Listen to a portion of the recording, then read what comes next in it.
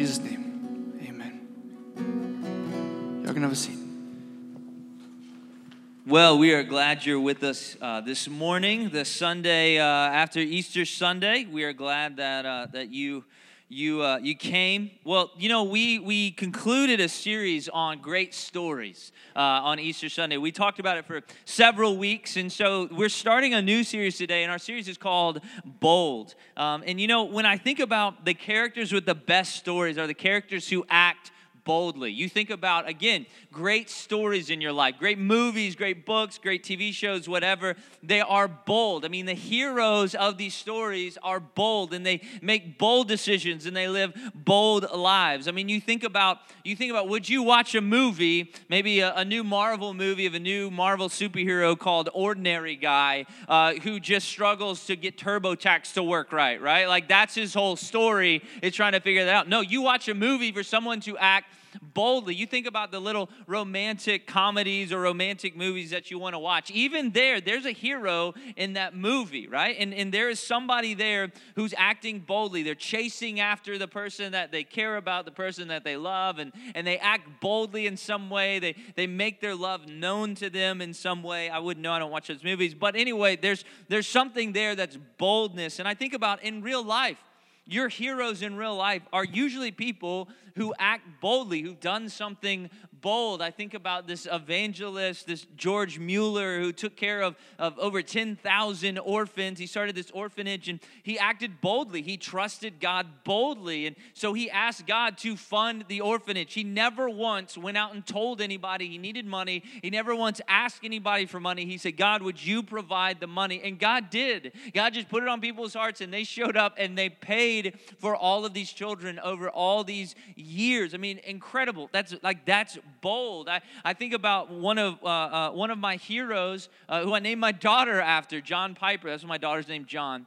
But anyway, my daughter Piper Grace, I think he's a bold person, right? Like, he speaks boldly about the truth of God. That's something I've always loved and admired about him. You think about Dietrich Bonhoeffer, another great theologian who was killed by the Nazis. He was on his way to America to get away from the persecution of the Nazis, and instead the Lord spoke to him and said, go back and you fight the Nazis. So he entered into a plot to kill Hitler, and ultimately was captured, and he was killed by the Nazis. But he lived a bold life. He's a hero. I think about people that I know, people in my day-to-day life who are heroes to me, who do bold things, take strangers into their home and care for them as if they were caring for the Lord, or give incredibly generously and sacrificially to other people, or make just these culturally incompatible decisions like pursuing purity and celibacy in a world that tells us that is stupid and not worth our time. I mean, these are bold moves,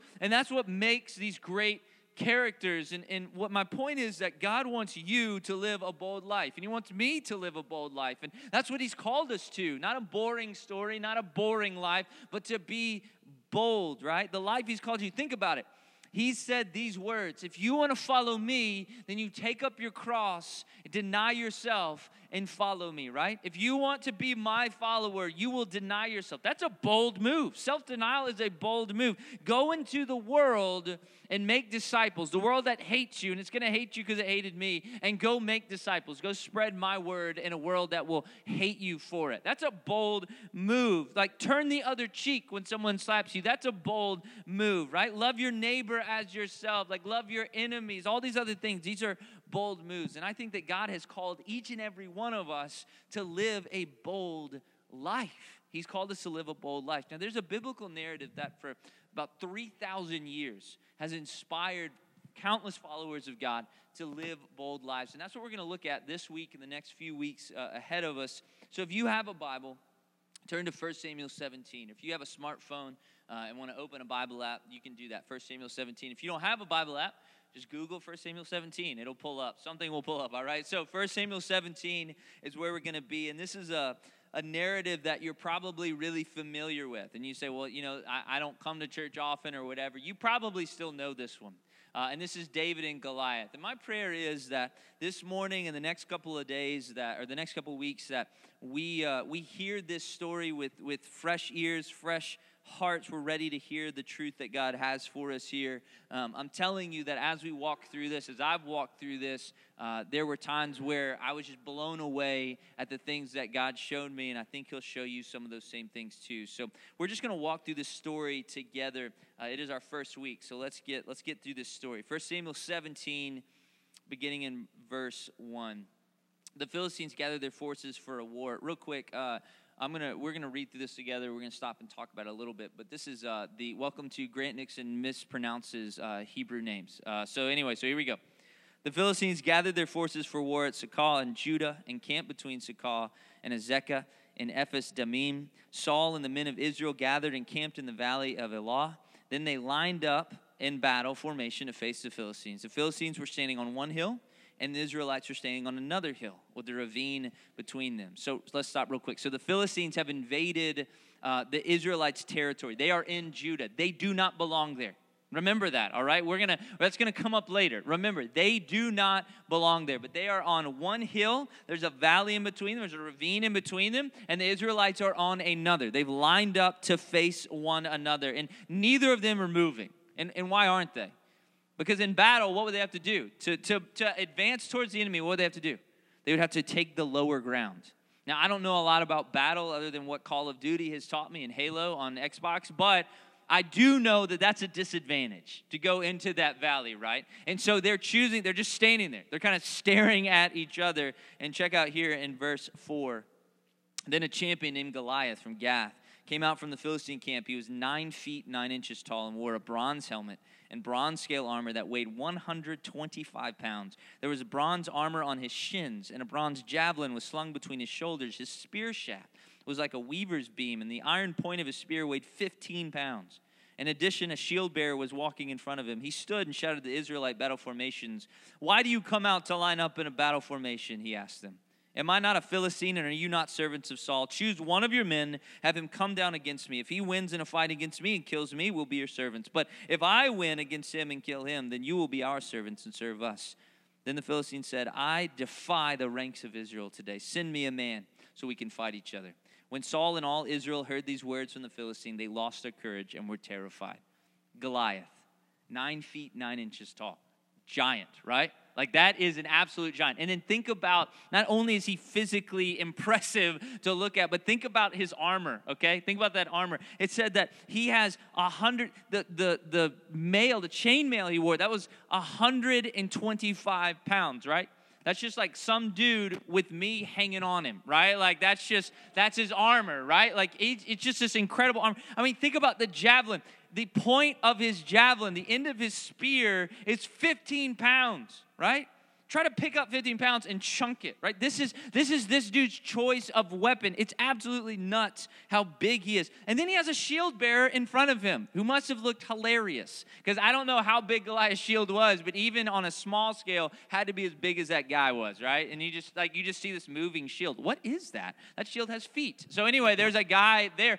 And a shield bearer, they traditionally carried more weapons. So whatever Goliath else, like whatever his ninja throwing stars were or whatever, this guy's got those too, okay? So Goliath walks out, this incredibly scary champion, and he challenges the Israelites to a single combat decision. He says, "You know what? Let's not decide this by all of us dying out here on the battlefield. How about you send one to me? If I beat them, we win. If you beat me, you win, and let's just see how that goes." And what is Saul and Israel's response? Saul, God's people's first human king, here he is. We got Saul, big, strong man, big, brave warrior. What is his response? Their courage left them, and they were afraid. And that was his response, terrified at this champion. Now look at verse 12. Now David was the son of the Ephrathite from Bethlehem of Judah named Jesse. Jesse had 8 sons, and during Saul's reign was already an old man. Jesse's 3 oldest sons had followed Saul to war, and their names were Eliab, the firstborn, Abinadab, the next, and Shammah, the third. And David was the youngest. The 3 oldest had followed Saul, but David kept going back and forth from Saul to tend his father's flock in Bethlehem. So David's the youngest of 8, all right, 8. I have 4 kids. Now I don't feel so weird about it, all right? There's 8, right? And then so his three oldest brothers are now serving with Saul. They said, you know what? We got the Philistines are invading our territory. We will go fight. And David's main responsibility at this point is tending the sheep. He goes back and forth, checking on his brothers, bringing supplies. But his main responsibility is back at home. So look at verse 16. Every morning and evening for 40 days, the Philistine came forward and took his stand. One day, Jesse had told his son David, take this half bushel of roasted grain along with these 10 loaves of bread for your brothers and hurry to their camp. Also, take these 10 portions of cheese to the field commander. Check on the well-being of your brothers and bring a confirmation from them. There was Saul and all the men of Israel in the valley of Elah fighting with the Philistines. So David got up early in the morning, left the flock with someone to keep it, loaded up, and set out as Jesse had charged him. He arrived at the perimeter of the camp. As the army was marching out to its battle formation, shouting their battle cry, Israel and the Philistines lined up in battle formation, facing each other. So every morning and evening for 40 days, Goliath would come out. They would stand there. They'd go out in their battle formations, and Goliath would come out and challenge Israel. For 40 days, every morning and evening, right? Good morning. Is it my alarm going off? No, it's Goliath taunting us again. And every night, that was their lullaby, right? Goliath taunting them again every single day. So Jesse says, you know what? I want you to go check on your brothers.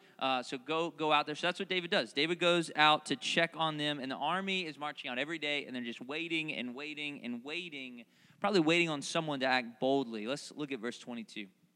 So David left his supplies in the care of the quartermaster, ran to the battle line. When he had arrived, he asked his brothers how they were. While he was speaking with them, suddenly the champion named Goliath, the Philistine from Gath, came forward from the Philistine battle line and shouted his usual words, which David heard. When all the Israelite men saw Goliath, they retreated from him terrified. Previously, an Israelite man had declared, do you see this man who keeps coming out? He comes to defy Israel. The king will make the man who kills him very rich and give him his daughter. The king will also make the family of that man's father exempt from paying taxes in Israel. David spoke to the men who were standing with him. What will be done for this man who kills a Philistine and removes his disgrace from Israel? Just who is this uncircumcised Philistine that he should defy the armies of the living God? The troops told him about the offer, concluding, this is what will be done for the man who kills him. So David checks on his brothers. He hears Goliath's challenge, and then he hears what everybody's saying. The king has made this promise. If anyone kills him, the king's going to make him very rich, give him his daughter, and then his family never has to pay taxes. So what's David thinking? All right, maybe I'll do this, right? He's mulling it over, right? Because what are the options? It's like, I could go and potentially die, but no more taxes. Or I could live, be a coward, and still have to pay taxes. So either way, he's probably he's going to choose, he's going to go face to get out of paying taxes and get all of these riches or whatever. So he's kind of mulling it over. We'll look at verse 28. David's oldest brother, Eliab, listened as he spoke to the men, and he became angry with them. Why did you come down here? He asked. Who did you leave those few sheep with in the wilderness? I know your arrogance and your evil heart. You came down to see the battle. What have I done now? Protested David. It was just a question. Then he turned from those beside him to the others in front of him and asked about the offer. The people gave him the same answer as before.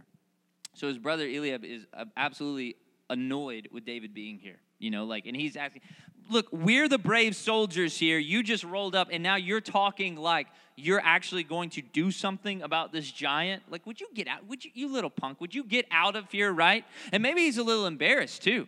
His brother is showing a little bit more courage than he is, right? And he's been out there on the battlefield for 40 days, and here comes his little brother coming in and going, well, I'll fight him, right? And so maybe he's a little embarrassed, but anyway, he's like, you need to get out of here. Well, David's still asking around. He's still asking people, okay, what's the offer again? How many taxes do I have to pay after? 0? Okay, for real? So he's asking all of these people about this, and it gets noticed. Look at verse 31. What David said was overheard and reported to Saul. So he had David brought to him. David said to Saul, don't let anyone be discouraged by him. Your servant will go and fight this Philistine. But Saul replied, you can't go fight this Philistine. You're just a youth, and he's been a warrior since he was young. David answered Saul, your servant's been tending his father's sheep. Whenever a lion or a bear came and carried off a lamb from the flock, I went after it, struck it down, rescued the lamb from its mouth. If it reared up against me, I'd grab it by its fur, strike it down, and kill it. Your servant has killed lions and bears. This uncircumcised Philistine will be like one of them, for he's defied the armies of the living God. Then David said, the Lord who rescued me from the paw of the lion and the paw of the bear will rescue me from the hand of the Philistine. Saul said to David, go, and may the Lord be with you. So David says to Saul, I'll do it. And then we have one of the most ridiculous paragraphs in the Bible ever, and we skip over it all the time.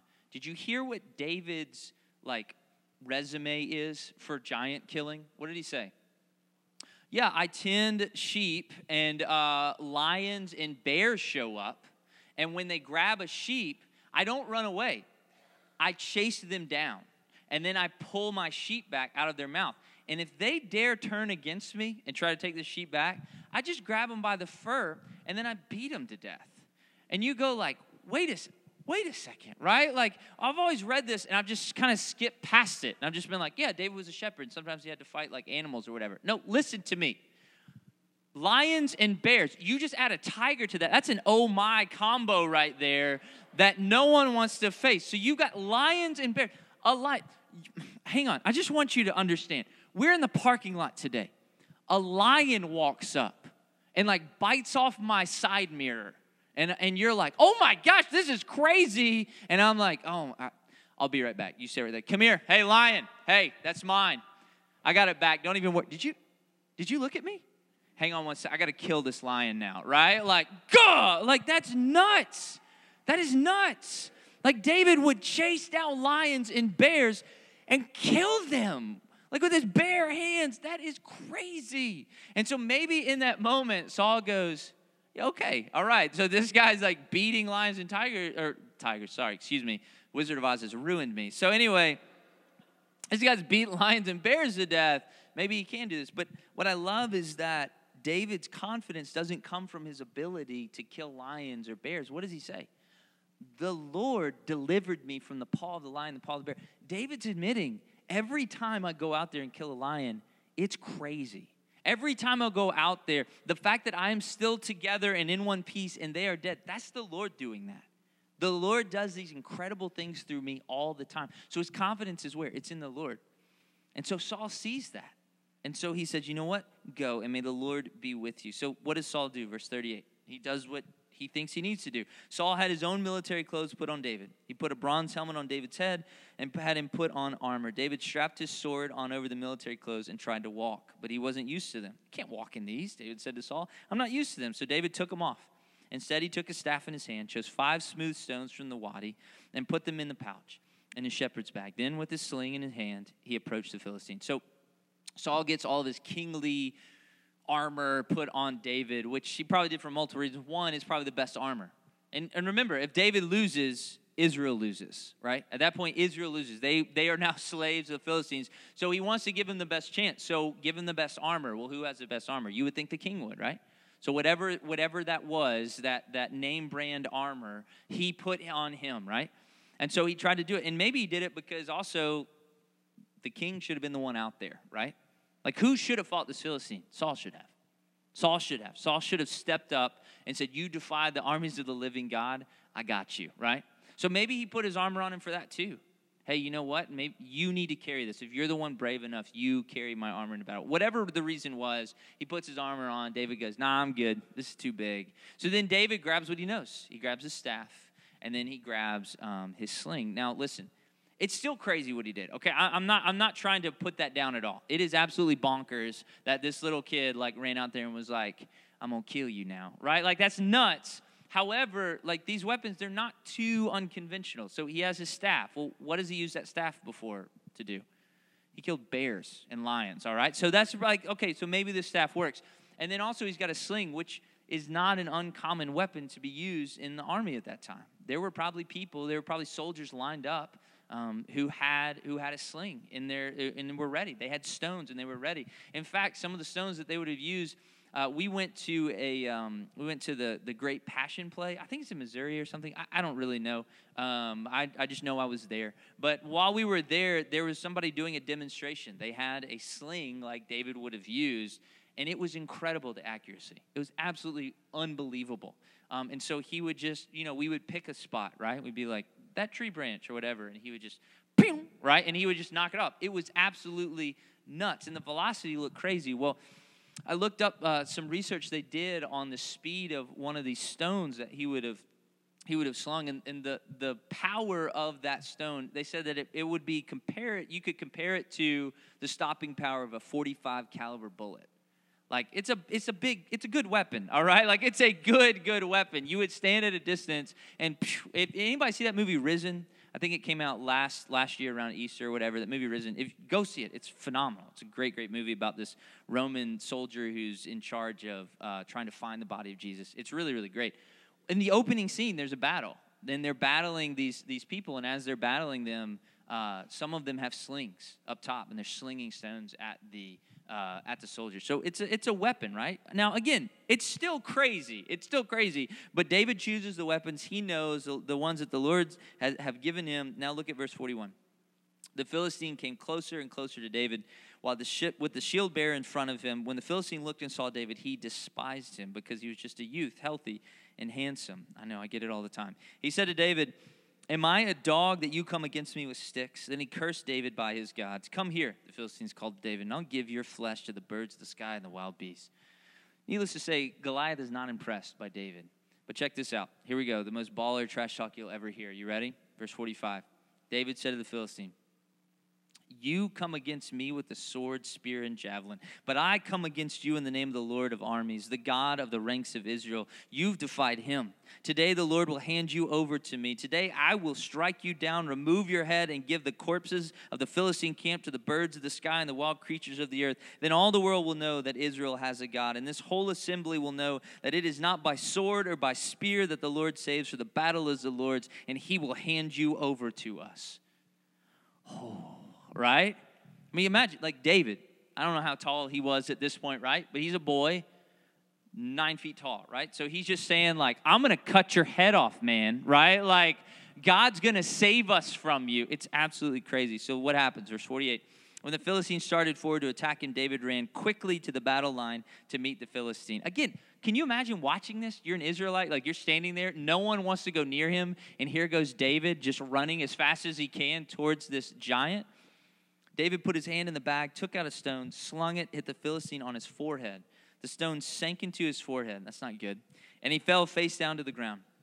David defeated the Philistine with a sling and a stone. David overpowered the Philistine and killed him without having a sword. Then David ran and stood over him. He grabbed the Philistine's sword, pulled it from its sheath, and used it to kill him. Then he cut off his head. When the Philistines saw that their hero was dead, they fled. So David wins, and the Philistines did not respond really well. They ran away. And look at verse 52, what happens. The men of Israel and Judah rallied, shouting their battle cry, chased the Philistines to the entrance of the valley and the gates of Ekron. Philistine bodies were strewn all along the Sharaim road to Gath and Ekron. When the Israelites returned from the pursuit of the Philistines, they plundered their camps. David took Goliath's head and brought it to Jerusalem, because of course he did. But he put Goliath's weapons in his own tent. When Saul had seen David going out to confront the Philistine, he asked Abner, the commander of the army, "Whose son is this youth, Abner?" "Your majesty, as surely as you live, I do not know," Abner replied. The king said, "Find out whose son this young man is." When David returned from killing the Philistine, Abner took him and brought him before Saul with the Philistine's head still in his hand. Gross. Saul said to him, "Whose son are you, young man?" "The son of your servant Jesse of Bethlehem," David answered. So the Israelites go after the Philistines. David, the king, is wondering, who is this family that now, like, they'll be a part of my family because I'm going to give my daughter to their son, and then also they will never pay taxes again. So who is this family I'm about to bless? And he finds out. It's an incredible narrative. I mean, it's an incredible narrative. This is up there with Indiana Jones and Die Hard. But anyway, like it's a great narrative. And over these next 3 weeks, we're going to pick out different characters from this story and see how they inspire us to live bold lives. And first up is Israel. I want us to look at Israel as a central character, the Israelite army. Starting back at the top, when the Philistines invade and they're standing there, what does God want them to do? Like the Philistines are there, they're waiting for a fight, they're at the top of that valley. What does God want them to do? I think that he wants them to act boldly.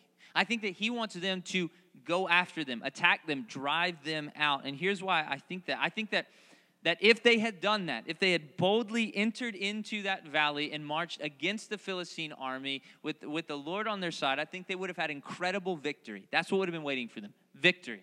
They would have had the disadvantage of the valley, sure, but victory would have been waiting for them. And how do I know that? Because God had given that land to the Israelites. If you think about it, the Philistines don't belong there.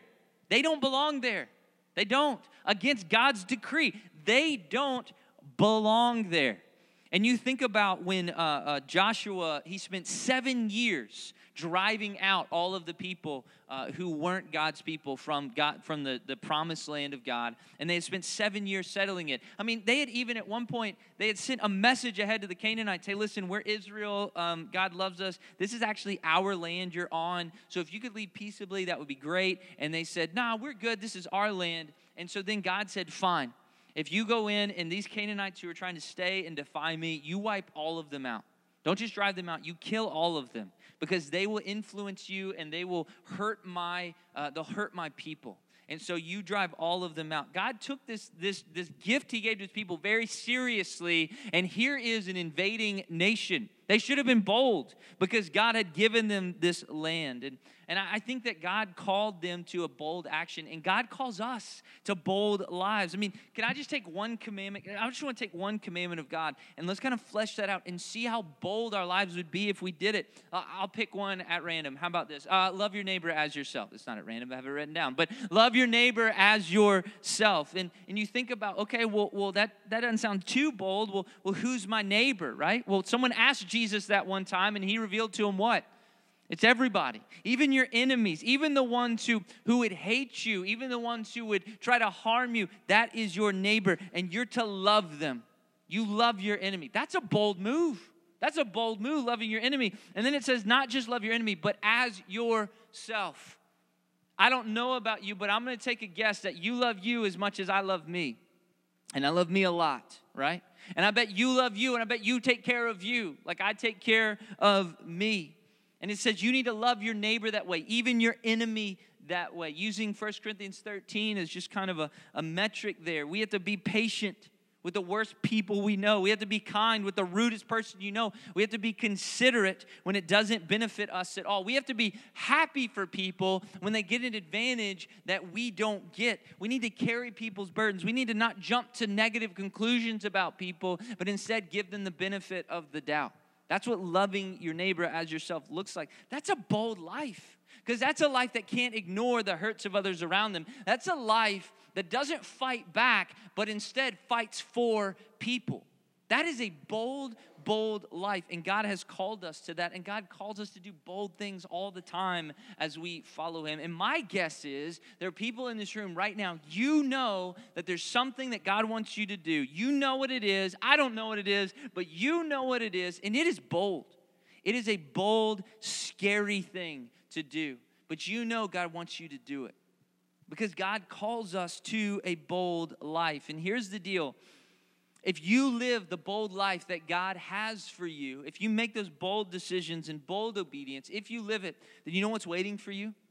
The same thing that would have been waiting for the Israelites. Incredible victory and incredible reward. I mean, again, taking that one commandment to love your neighbor as yourself. Tell me from experience, what have you found to be true when you've loved your neighbor as yourself? I know that for me, when God has allowed me to get over myself and to love my neighbor as myself, that God's rewarded me. He's rewarded me greatly. There's great victories to be won in relationships in that way. He will reward you. I mean, protects us from natural consequences of our selfishness and blessings on top of blessings. To live boldly the life God has for you will result in one thing, and that is incredible victory and incredible reward. And David said it in 1 Samuel 26. He said, the Lord rewards every man for his righteousness and his faithfulness. If you are faithful to live boldly, to do that bold thing he wants you to do, God has great reward and great victory waiting for you. If he's calling you to boldness, to boldly stand for him, or to boldly love the unlovable, or to boldly entertain or enter into the mess of someone else's life to help carry their burden, or to boldly turn the other cheek, or to boldly trust him when nothing makes sense, then what's waiting for you is victory and reward. Well, why didn't the Israelites do the bold thing then? If there's victory waiting for them, incredible reward waiting for them, why didn't they march into that valley? Why in the world didn't they make the bold choice? And it's simple. It's one word. It's fear. It's fear. In front of them, all they saw was a valley of fear, filled with fear. I mean, think about it. This valley represented a terrible military strategy. Giving up the high ground, going into the low ground. If you look at the art of war, it says, therefore, the art of employing troops is that when the enemy occupies high ground, do not confront him. with his back resting on hills. Do not oppose him. The Israelites would have gone against any common sense of war and strategy by giving up the high ground and entering into the valley. They're afraid. And that valley, not only is it a bad military strategy, it has a giant in it.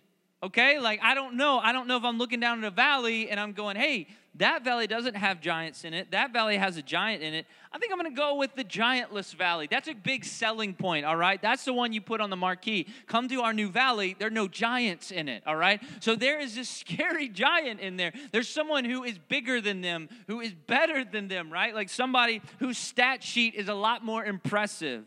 But fear kept the Israelites from getting great victory. And this is the main point I want to make today that I hope sinks into your brain. I hope the Lord makes it make sense for you. When we let a valley of fear keep us from living boldly, we miss great reward and great victory. When we let a valley of fear keep us from living the bold life that God has called us to live and make the bold decisions that God wants us to make, then we miss great reward and great victory. I bet there are people in this room that God has incredible victory for you today over maybe some sin you've struggled with or some obstacle in your path. But what's keeping you from that victory is that there is a bold move, a bold trust, a bold action that he wants you to take that you aren't taking. And so you can't have that.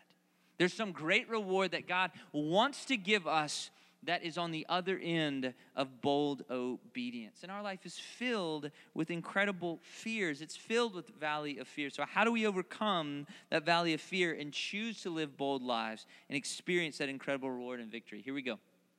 1, go to God. Philippians 4:6 says, don't worry or be anxious about anything, but what? Go to God. Go to God in prayer. So when you're afraid, go to the Father.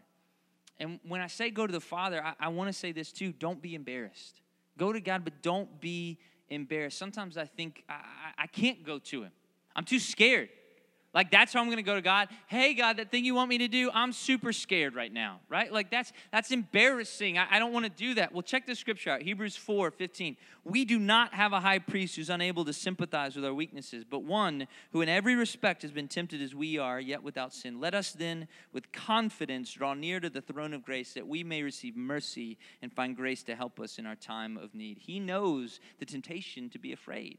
He knows it. He knows it intimately. He was there. He knows it. And so instead of him looking at us and going, I don't know what's wrong with you. There's something really messed up with you. Why don't you just trust me more? No, instead of that, he says, you come to me with those fears, and I'll help you. So don't be embarrassed. And the second thing is, I want you to name your fear specifically. Name your fear specifically when you go to God. Abstract fears have infinite size, and they have infinite power. When you're afraid, everything's scary, right? When you're in that, you ever been in your house and all the lights are off and you're kind of tense and you're scared? Every sound that goes off, everything is absolutely scary. Why? Because you don't really know what you're afraid of. But so it has this incredible infinite power. I want you to name your fear specifically. Shrink it down. Let it be precise, because you can't deal with a problem that you can't name. So that's the second sub point that should be up there. Don't be embarrassed. Name your fear specifically. And thirdly, bring a specific request to God. Bring a specific request to God. What I'm talking about is the vague prayers that sometimes we pray. We're afraid, we're going through something difficult, and and we've all done it. God, help me with this. God, bless this person. God, this is a bad situation. Help that person.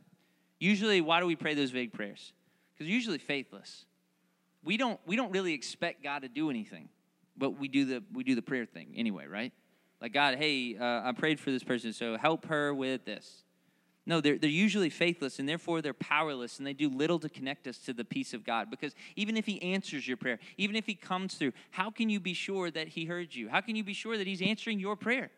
Your prayer didn't make any sense. Your prayer wasn't specific. Now, I'm not saying that there aren't times where your prayers won't make sense. That's the beauty of our God. The Holy Spirit makes sense of our groanings. There are times where I don't have words, and I come before God honestly, and I say, I don't have words. I just hurt, or this is bad, and I'm scared, whatever it is. But I think oftentimes we can bring a specific request to God. And so I'm going to ask you to do that. Name your fear specifically to God, and then ask him for something specific. God, I'm afraid of this happening. God, would you shield me from that? Would you help me, give me confidence in the middle of this difficulty? Whatever it is, make a specific request. And the second thing, so go to God. Secondly, go to God's faithfulness in the past. Remember God's faithfulness before to you. You think about the Israelites. Did they remember God's faithfulness to them when they're standing there on that ridge? Because they have one giant in front of them, one giant who defies the armies of the living God. When the people first tried to move into the promised land and they sent spies, what did they come back and report? Lots of giants. A city filled with giants. And what did God do to that city? He brought it down through marching and trumpets, right? He brought it down through sound. He brought it down. It didn't even make sense how he brought it down. Joshua goes in and God says, march around this giant fortified city, this Fort Knox that's filled with big, scary people, and I will give you the city. And Joshua goes, cool. So they walk around this place, right? Blow the horns, right? And it falls down. God said, there's a city filled with giants, and I'll give it to you. And he did it before. And now there's one little old giant standing in a valley, and they're going, no, we can't. I think they forgot. I think they needed to remember that. I think David remembered. I think that's why he said the battle is the Lord's, because he remembered the Lord fighting for them in the past. So remember God's faithfulness to you. And the third thing, go to God's promises. You've named your fear. Now name the promises of God. That'll help deflate that fear. I mean, remember that the battle is the Lord's. And that's a promise. Philippians 2:13 says, for it is God who works in you, both to will and to work for his good pleasure. God will do the work through you. He's calling you to do something bold. He's calling you to bold obedience. God will provide for you to be able to be faithful with that. He'll equip you and enable you to turn the other cheek. He will equip you and enable you to bear the burdens of someone else. He will equip you and enable you to disciple that person you need to disciple. He'll equip you and enable you to be incredibly generous. He'll equip you, enable you to do that bold thing that he's calling you to do. So remember his promises. Remember that the battle is the Lord's. That's a promise of God. The fourth thing and last thing, go to God's people. We all have those valley moments where we're standing there and it's a valley filled with fear, and you are frozen. You're just absolutely frozen, can't move. I have a friend of mine who's terrified of heights, and it's one of my favorite things about him. And so anytime I can get him into someplace high, I try to. Like when the pyramid opened and they had that sky deck, I was like, well, I know where I'm taking him immediately. And so we go, and it's like $20 to just ride up there and look at it. And I was like, I'll pay $40. And so anyway, we go up there, and he sees it, and he just doesn't move.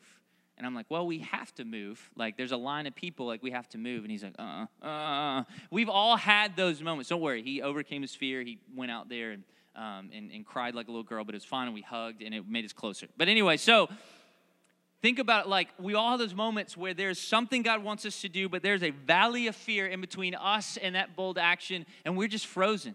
In that moment, we need one another. We need one another's, the example of other people's faith to stir us up. Think about it. What happened to the Israelites when they saw David's faith exercised right there in front of them? They saw God be faithful to David. What did they do? Yeah! And they chased down into that valley. Did they still have any advantage by going into that valley? No. That was still a bold move. To go into that valley right there, the Philistines could have still fought them, but instead, they chased after them. What emboldened them? They saw someone else's faith. I wonder, like, in those moments, should we not isolate ourselves? In those moments of being afraid, should we be around God's people and allow their faith to inspire us? There are oftentimes I'm talking to friends of mine, or I'm around other believers, and I'm hearing their stories of how God is faithful to them. And it didn't happen to me, but I'm walking away with a deeper faith. You ever experienced that? So I think sometimes we need to go to God's people in those moments and let him inspire us in that way. And so go to God. Go to God's faithfulness in the past. Go to God's promises, and go to God's people. I want us to pray. We're going to take communion in a minute, but I want us to pray along these lines. Would you bow your head and close your eyes? We've been called to live bold lives following Jesus. Are you living that bold life? Think about it. Be introspective. Think about your own life. Are you living a bold life? What bold action is God asking you to take today? What is it? Is there somebody that he wants you to reach out to? Is there somebody he wants you to be humble and to go after them? To heal a relationship, or to share with them how valuable they are or how loved they are? or to share with them the love of God? What's the bold action he wants you to take? Is it an extreme action to remove a temptation from your life? What is it? What is the bold action that God wants you to take? Is there a valley of fear in front of you keeping you from that incredible reward and victory? I bet there is. So right now, we're sitting in our seats. I want you to choose boldness by boldly going to God. Go to God right now. Talk to him right now. Name your fear. Name it before God. Be honest with him. He won't judge you. He won't laugh at you. He won't be angry with you. What does the scripture say? You'll find help. So he'll help you. Name your fear to the Lord. Whatever it is. I'm afraid I'll be rejected. I'm afraid I'll be made fun of. I'm afraid that I won't have this or I won't have that. Lord, I'm just afraid. Name your fear. Now ask him specifically to move on your behalf. Ask him to specifically to do something with that fear you just named. No vague prayers here today. No general happy Jesus thought prayers here today. It's time to be real with him. Pray specifically. God, I want this from you.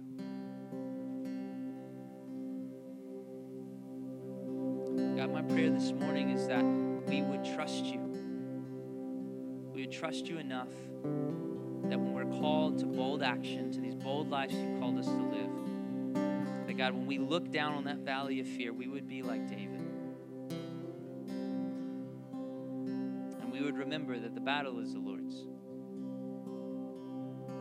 God, for my brothers and sisters who just named their fear to you and boldly asked for your rescue, for your response, I pray peace for them. I pray that you would give them that peace that doesn't make any sense, that's beyond our comprehension and our understanding. That they would walk out of here boldly.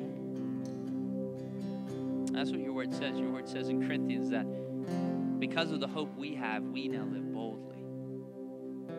We know you're for us. We know you're moving with us and for us, through us. So that's what I pray for my brothers and sisters. Peace. Peace. As they boldly obey you today. Lord, we love you and thank you. It's in Jesus' name, amen. You know, we get to celebrate communion this morning together. And as we do that, this is an opportunity for us to celebrate the boldness of our God, who came and lived this perfect, sinless life, took our sin on himself on the cross, died, body broken, blood poured out for us, to take the wrath of God for our sin on himself. And so this morning, as we remember this, I'm going to ask you, before we dismiss you by row, we'll dismiss you by row. You'll come up, take the bread, dip it in the juice, eat it, and return to your seat. But before you do that, I'm asking you to just take a moment between you and God. No one else is listening in, right? It's just between you and God. Just take that moment and just think of this truth that his body was broken, his blood was poured out for you. Maybe you need to repent, then repent. Maybe you need to just sit there with the weight of that. Just sit there then. But we do this as a connection to our Lord Jesus, who literally gave us this sacrament. We didn't make this up. This didn't come from some pastor. This didn't come from some church tradition. Jesus gave us this sacrament. So we celebrate that today. So when we dismiss you by row, if you don't want to take communion today or can't take communion for whatever reason, then you stay in your seat. That's fine. You don't have to come. But if you're ready to take communion this morning, we're going to call you up. Let me pray for us. Lord Jesus, again, thank you so much. Thank you so much for the work that you've done on the cross. Thank you so much that it's your body broken, your blood poured out so that we can live this morning. I pray that this communion honors you. I pray that everything that we do here today as we celebrate your love for us would put a smile on your face. So we love you. It's in Jesus' name we pray. Amen. If you'll start with the front row and just continue to follow each row after.